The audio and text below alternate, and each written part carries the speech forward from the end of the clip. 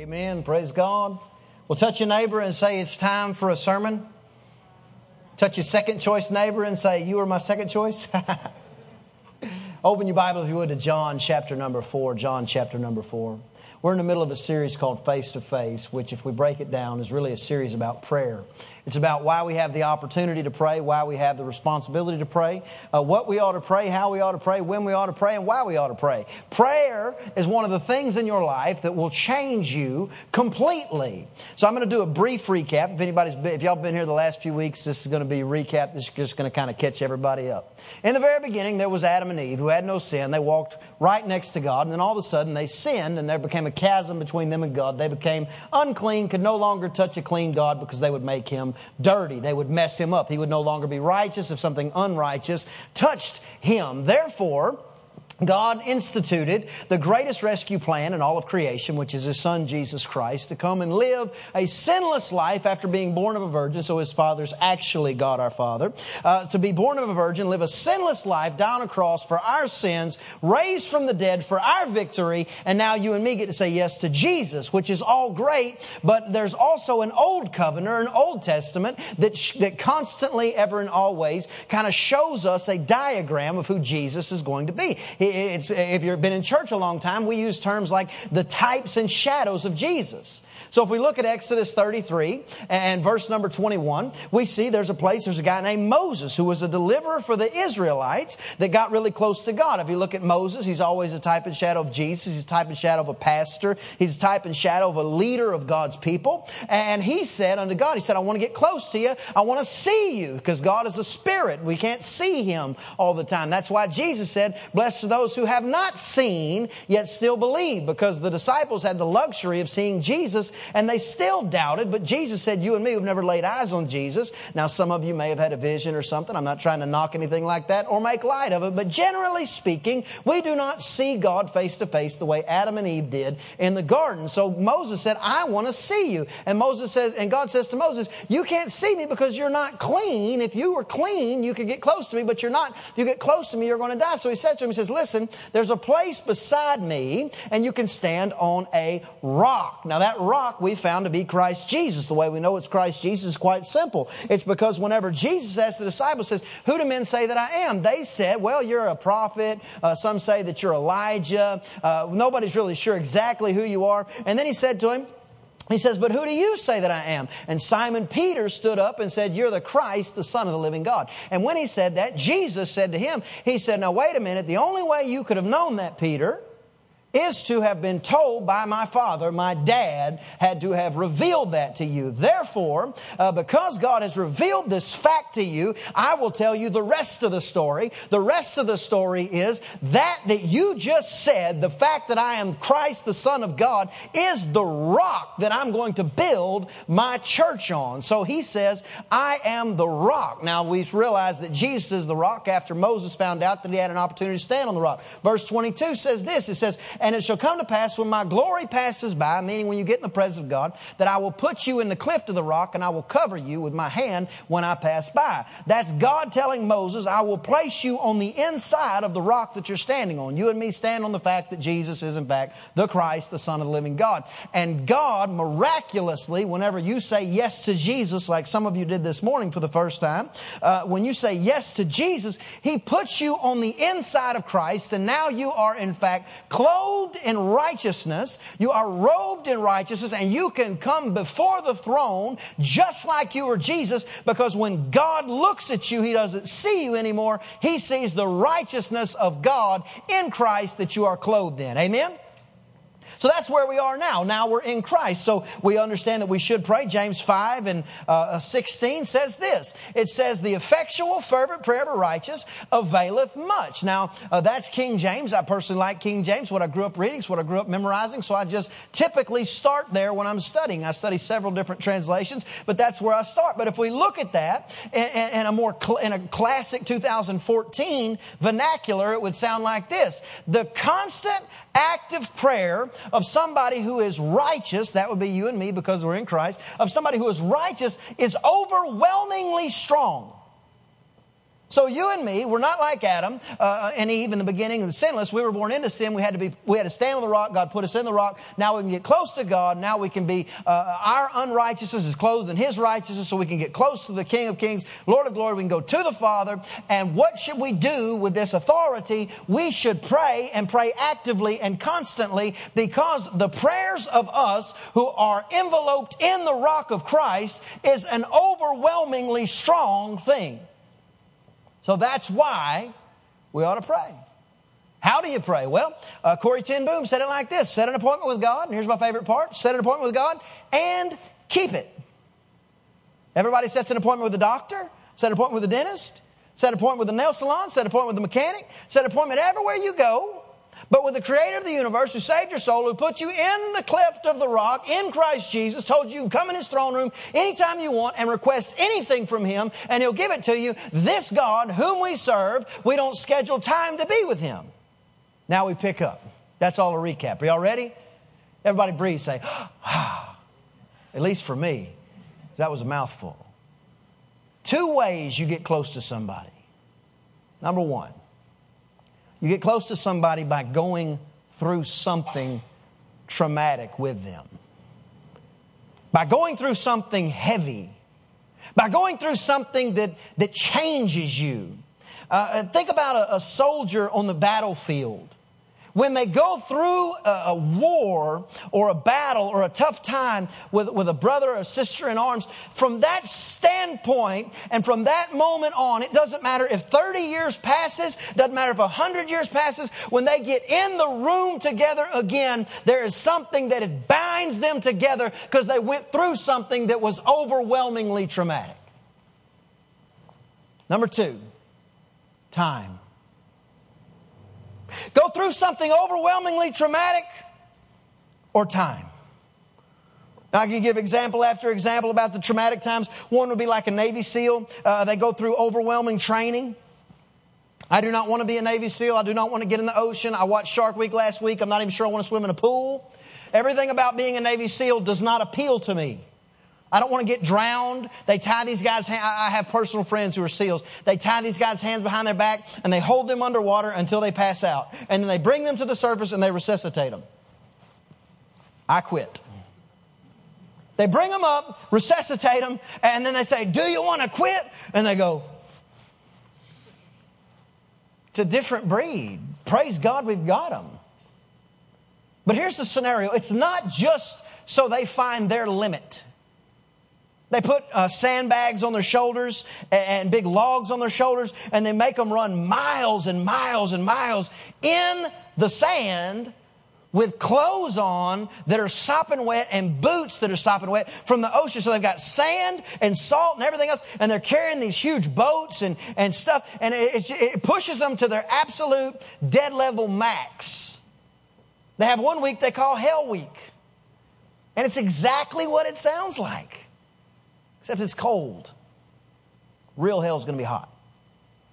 So these Navy SEALs, they go through this, and it's not just so each one of them finds their limit and goes past it and realizes what they can accomplish. It's so they go through it with the guy next to them.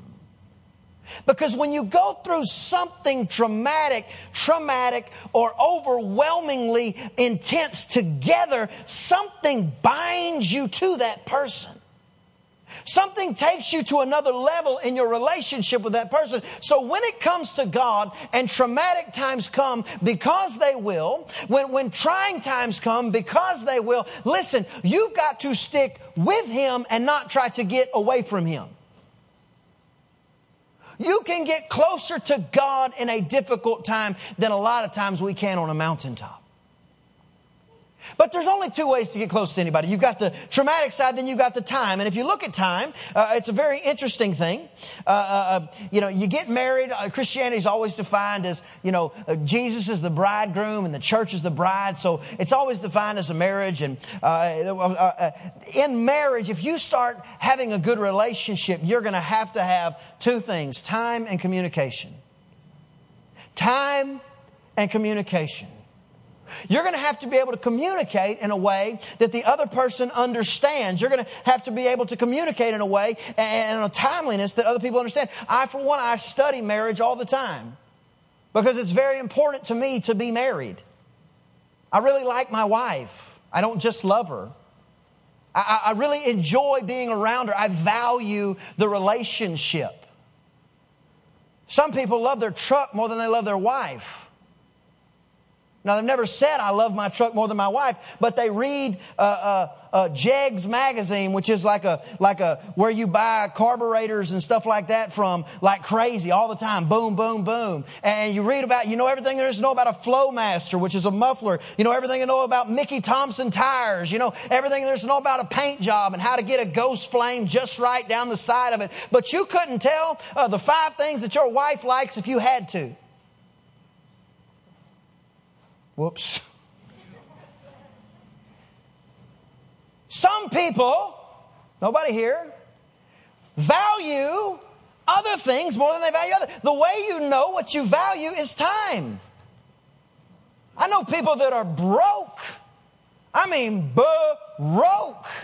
But they still have time to get to the golf course. I'm like, dude, how did you pay the green fee? You told me you can't pay your truck note and you're out here playing golf. You will make time for what you care about. The only way to get close to somebody is communication and time. 2 of the top 10 reasons for divorce in America today. Communication and time. You have one over here saying, well, I just wish he'd do this, this, this, and this. You've got another one over here saying, I wish she'd do this, this, this, and this. And they're this close together, yet worlds apart. Can't communicate. It's one of the killers of relationships. Time. You know, we used to make time for one another, but now with the kids, soccer and volleyball and pinochle and hopscotch and everything else that we're doing. Plus, I got to go to the grocery store and I'm working 17 jobs. And everything. Listen, you got to make time. I don't mean to be too direct on a Sunday morning, but you got to make time. It's not a maybe kind of deal. You've got to make time for what you are concerned about. Like I said, I don't particularly, and this is kind of a secret, I don't particularly like reading marriage books. I like my wife. I don't particularly like reading about, what makes a woman tick. I really don't. I'll be honest with you. But I love my wife. Nowadays, you don't even have to read. You can get a book on a CD. You can go to a marriage conference. You can watch TV. 1,000 different things you can do. But the reality is the only way you get close to somebody, number 1, is something traumatic. Number 2, communication and time. By the way, the number 1 cause of divorce in America, anybody know what it is? Financial stress. And not financial stress as the cause, how you deal with financial stress. Because another statistic that's interesting is 90% of all Americans are in some kind of a money crisis right now.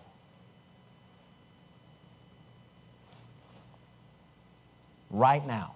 How you deal with it, guys. A lot of times we want to just handle everything. Or mom, if you take care of the checkbook, a lot of times you just want to handle everything.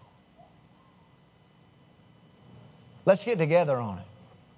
Let's find a way to get from where we are to where we're going. Find some resources. Dave Ramsey is a good one. But let's put some value on our relationships. Communication and time. Another traumatic thing that kind of shocked me, so to speak, is when a lady gets pregnant. We've had 3 children. I've been to the doctor with Crystal a bajillion times because you go to the doctor like every 2 days when you're pregnant. And, if you don't, anyway. So I remember sitting in waiting rooms, and Crystal will be pregnant. So when it's funny because when you're not pregnant, you suck it in. You suck it in, but when you're pregnant, you bow it out. You know what I'm talking about?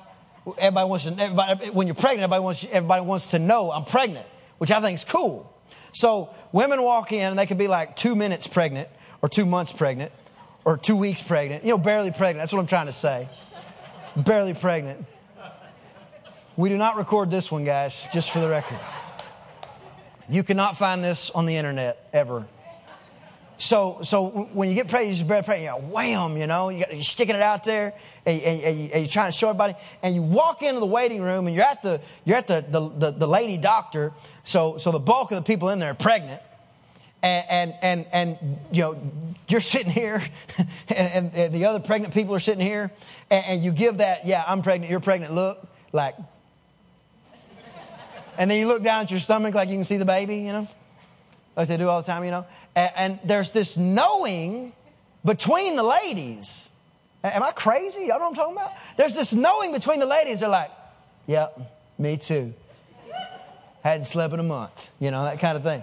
But the traumatic experience that you're going through, which whether you believe it or not, having a baby is pretty traumatic. I was there for all three. It's traumatic. So you sit there, you're looking across, and then I was always really amazed at what one lady would share with another lady who she had never met. So we were sitting there one time, and they started talking. It wasn't Crystal, by the way. But these two ladies walked in, and they sat down beside each other, and they're both holding their stomach, and they're sitting there, and this, it's like they don't know I'm there, I guess. I don't know. But they start talking about going to the restroom. And started off with number one. And then they just kept going. And I was like, oh my gosh. And I was sitting there thinking, I was like, man, they've got to know each other. They must have got pregnant the same. They probably grew up together. And they call one of them's name to go to the doctor. And she goes, it was nice to meet you. And I'm like, oh my gosh, she just told her all that and she's never even met her. But the traumatic experience had bound them together. Had put them in a knowing together. Sometimes you and me, we go through things and we need to cling to God closer because this is our greatest opportunity to get closer to Him. When you're sick, you get to find out He's the healer. When times get tough, you get to really find out that He's the God that supplies your needs according to His riches and glory. Traumatic opportunities give us opportunities to get closest to God. John chapter 4, verse 3 and verse 4. A little background to this. Jesus is going from Judea up to Galilee. And he's with his disciples, and he says, I've got to go through Samaria. Now, on a map, the straightest distance was probably through Samaria, depending on which part of Judea he was in. But generally speaking, Jews didn't go through Samaria. They kind of saw Samaria as outcasts. Everybody remember the parable of the Good Samaritans? Everybody remember that? Wave at me if you remember that. Two people, good. Okay, so they remember the parable of the Good Samaritan. The reason the parable of the Good Samaritan makes sense and is amazing is because everybody thought Samaritans were outcasts and stuff. So when the priest walked by and the Levite walked by, which a Levite was like a helper in the temple, when they walked by and they didn't help the person who had been robbed and was bleeding to death on the side of the street, and the Samaritan did, it kind of opened their eyes to say, wow, there's some good that can come from almost anywhere. So the Bible says that Jesus is on his way to Galilee, and he says, I've got to go through Samaria. I've got to go through this place that none of the other Jews want to go through. So he goes, and the Bible says that his disciples went before him. They went ahead of him and went on to town to go and buy some supplies, to buy some meat. And Jesus went to a well, and he sits down by this well about noon. And this lady walks up, and he says to her, hey, would you get me some water to drink? And she looks at him, realizing he's a Jew, and actually realizing he's a rabbi because of the way he dressed. She looks at him and said, you Jews, you guys won't drink after me. You don't even have a bucket. How are you going to drink after me? See, the disciples had gone before Jesus, so odds are they had a bucket. When we see Old Testament movies and Bible movies and stuff, usually you see like Jesus walking with 12 guys, and nobody's got anything in their hand. And I'm like, what? If you walk across the desert, which a lot of that area over there is very desert, you got to have some stuff with you. So they took their supplies with them. They would have taken a bucket that they could draw water from. They would have taken, some bed rolls in case they needed to sleep because it was a long walk. They would have had stuff with them. So the disciples probably had the water bucket. That's what most historians believe. So this lady is looking at him saying, Jesus, or she might not know his name yet. She said, you wouldn't drink after me if you had to. What are you talking about? Well, I get you some water.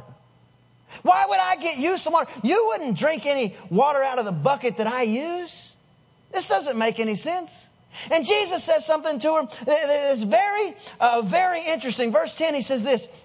He said, if you knew who you were talking to and who it was that said to you, give me a drink, you would have asked him, you would have asked me, and he and I would have given you living water. Number one, I want to look at one thing. He says, if you knew the gift of God, if you knew who I was. Can I just say this? Jesus is really the only person authorized to talk like that. So if somebody treats you bad and your knee-jerk response is, do you know who I am? Can we just get over that? Because there's people that don't know Jesus that are looking at us as the representative of who Jesus is. And if we walk around all the time going, do you even know who I am? I'm so saved, it's not even funny. You just burnt my holy ears. Does that make sense? Jesus is the only person authorized to talk like this. So he says, if you knew who I was, if you knew you were talking to the Lord of glory, the King of kings, I'm the one, I saw the devil thrown from heaven. My daddy flung stars in the sky. I am it. I am the Word made flesh. I'm the fullness of the Godhead bodily. If you had any idea who you were talking to, you would have asked me for a drink, and I would have given you a drink of living water. Verse 11, the woman says, sir, you don't even have a bucket. You don't have anything to draw with. And the well is deep. From whence then hath you brought this living water? Where are you going to bring living water from? Are you greater than our father Jacob, who gave us the well and drank thereof himself, his children, and his cattle? Jacob used to drink water from this well, and his kids and his cattle. Are you bigger than Jacob? Abraham, Isaac, Jacob. Jacob became Israel. Israel had the son named Joseph. Joseph is the one who goes to Egypt, becomes the prime minister of Egypt. He's the one who supplies for his brothers in the middle of a drought. And then there was the Pharaoh that didn't know Joseph's the one that enslaved the Israelites, that got the Israelites captive, which is why Moses came to Israel 400 years later and rose up out of Egypt 400 years later to deliver the Israelites out of it. Do you think you're bigger than the guy whose name, who we call the country, this area called Israel? Are you bigger than Jacob? She's a little bit informed. How many of you guys know somebody that's got enough information about Christianity to stab you with it, but they really don't know the rest of the story? How many of you have people that said, why you give your money to that church? How many of you have people go, I've heard about people like you? You decide you're not going to watch a movie because it crosses some line of conviction with you. And by the way, let's have some lines. So you decide you're not going to watch a movie or whatever, and somebody knows enough scripture to stab you with it and go, Jesus ate with sinners. And you're like, I don't know what to say. That's what she was. She's like, are you greater than Jacob? Are you greater than the one who gave this well to his son? He actually gave the well to Joseph later. History says, Jesus answered, said to her, whoever drinks this water won't thirst again. What he did was he just kept on keeping on in the face of a barb. That's what you and I have to do. But whoever drinks the water that I give, he'll never thirst. But the water that I give him shall be in him a well of water springing up into everlasting life. The woman says to him, sir, give me this water. I thirst, that I thirst not. Neither cometh here to draw. Let me tell you what Jesus just said. I'm going to give you some water, and you're not going to get thirsty. I'm going to give you some water, and you're going to have eternal life. Ponce de Leon looked for the fountain of youth. Spent everything he had, almost every man he had, looking for the fountain of youth. People have been looking for the fountain of youth from the beginning of time. How can I live forever? What can I do to live eternal? How can I do it? Jesus says to her, he says, you won't get thirsty and you're going to live forever. And the only thing she hears is, you mean I won't get thirsty and I don't have to come to this stupid well anymore?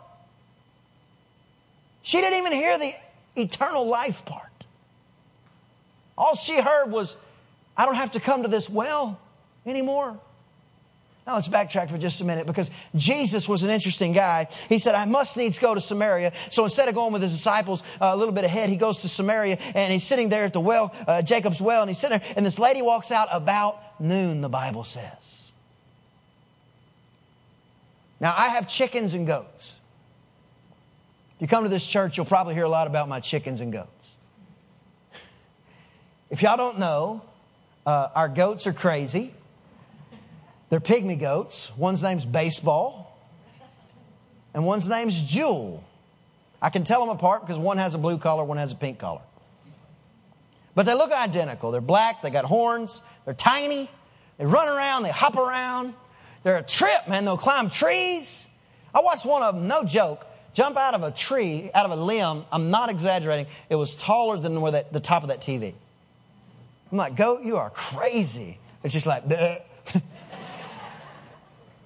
So Crystal, when she goes out there, they follow her around like crazy. So they have a pen, which is about as big as this stage. And then we let them out during the day, and they're pets to us. They just stay around the house. They're crazy. They're crazy goats, man. So we let them out, and they go around, and sometimes they get out on their own because they're crazy. And like last night, it was like 9 o'clock, 10 o'clock, and Chris said the goats are out. And I'm like, oh. Because if they've already eaten, it can be difficult to get them in the pen. If they have not eaten, you can shake the food bucket. They run in there and just dump the food in there, and they eat. So I go out there, and I start walking over, and I'm whistling like they're going to come, you know. Shook the food, they go in there. But the interesting thing about our goats and our chickens is we don't have a water hose close to the goat pen or the chicken pen. So we have to haul water to both. Now goats, they're funny. But chickens, if you didn't know, are gross. I mean gross. They eat everything off the ground, you know, and they get their beak all dirty. And then they drink water with their beak, which cleans their beak, which means their water is dirty all the time. So we got to clean their water thingy all the time. And I'm like, man, we ought to just eat these chickens.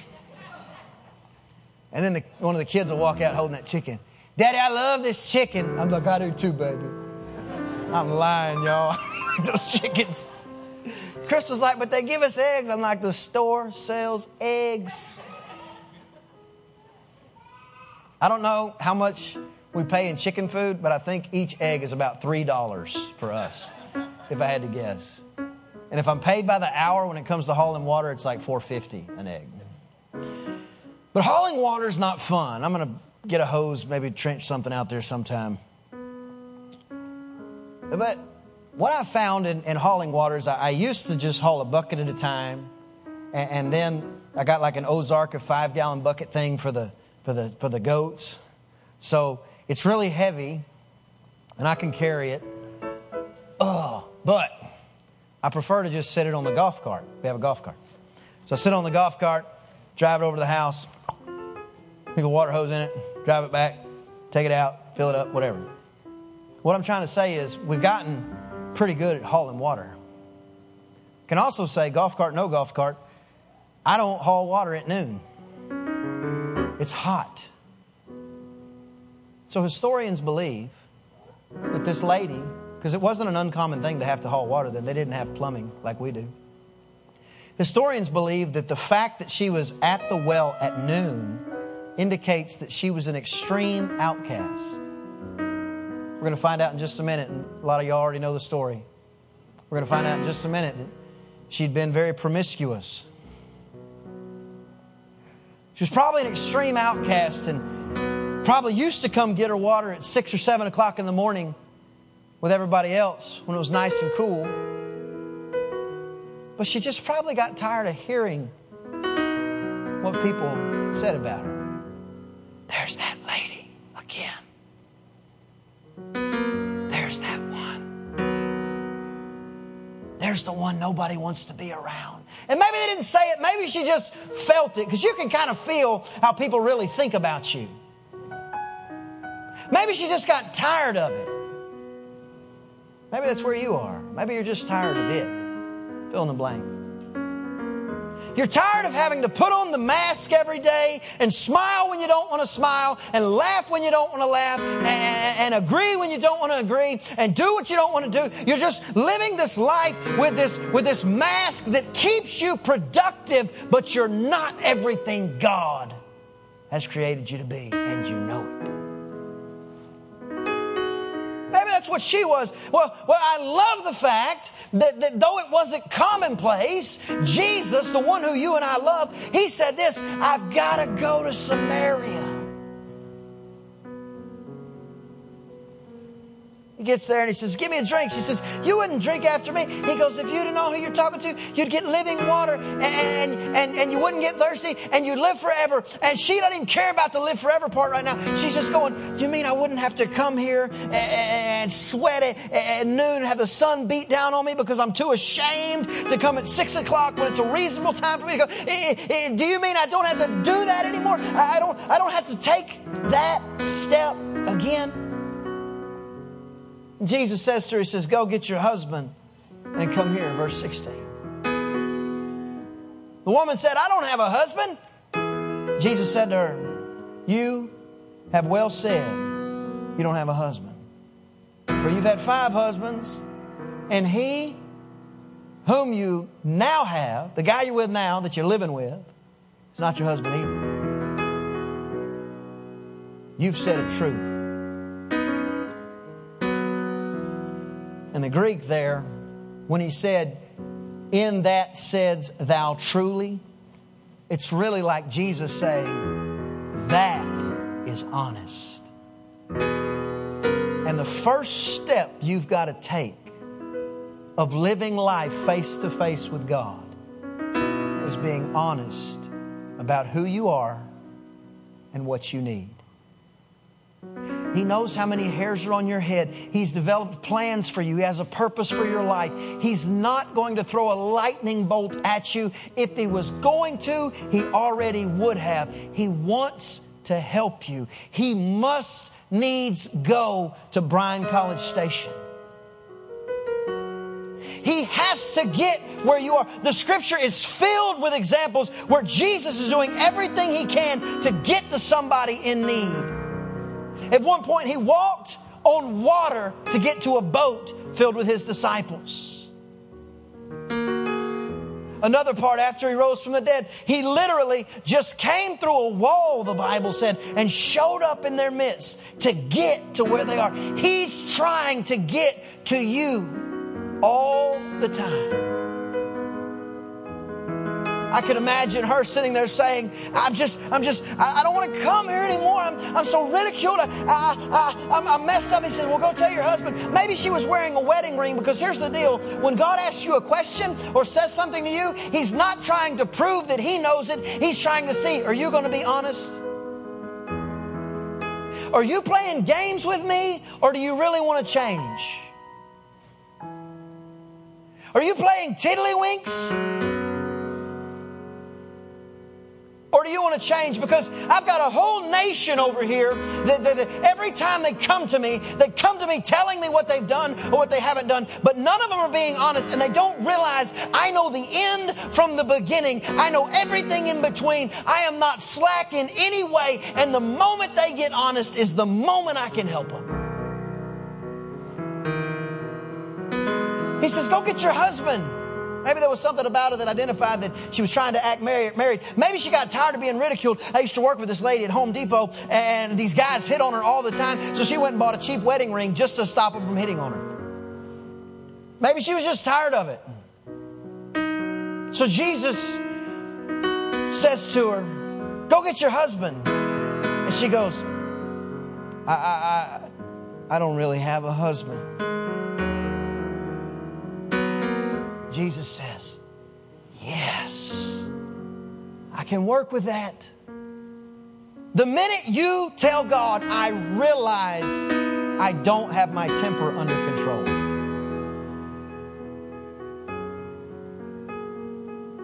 The minute you tell God, I realize I haven't been as kind to my husband as I'd really like to be. The minute you come to God and you say, I don't know that I'm the parent I want to be, but I don't know if I'm doing everything you want, but I want to. Now all of a sudden God goes, that I can work with. See, for some of us, we have to wear a mask and we have to, keep putting it on day after day. And that's the way it is. I get it. I'm a pastor and I still got to put a mask on. Sometimes I don't like being nice. My wife does all the time. My wife is like an angel. Sometimes I just want to flip out. But I'm a Christian. I'm in the rock. I'm clothed in Christ. I'm a representative of who He is. He told us to be salt of the earth. Salt makes something taste better. So we put it on. But when you're with Him, when you're sitting in His presence, when you've set the appointment, you've kept the appointment, and you're praying, get off the religious rhetoric and tell Him what you need. Let go of the problems that you're carrying around and quit acting like you can somehow hide a truth to Him, because you cannot. You'll find that His greatest desire is to help you at your greatest need. I must needs go to Samaria. There's a lady there I think will be honest, and honesty, when she removes the mask, that I can help with. The lady stands up and says, oh my goodness gracious, I perceive that you're a prophet. Well, if somebody reads your mail that clean, it's pretty easy to tell they're a prophet. But it was the fact that she was willing to be honest with the King of Kings that gave her the opportunity to access her next step. Stand to your feet if you would, please. I'm done teaching.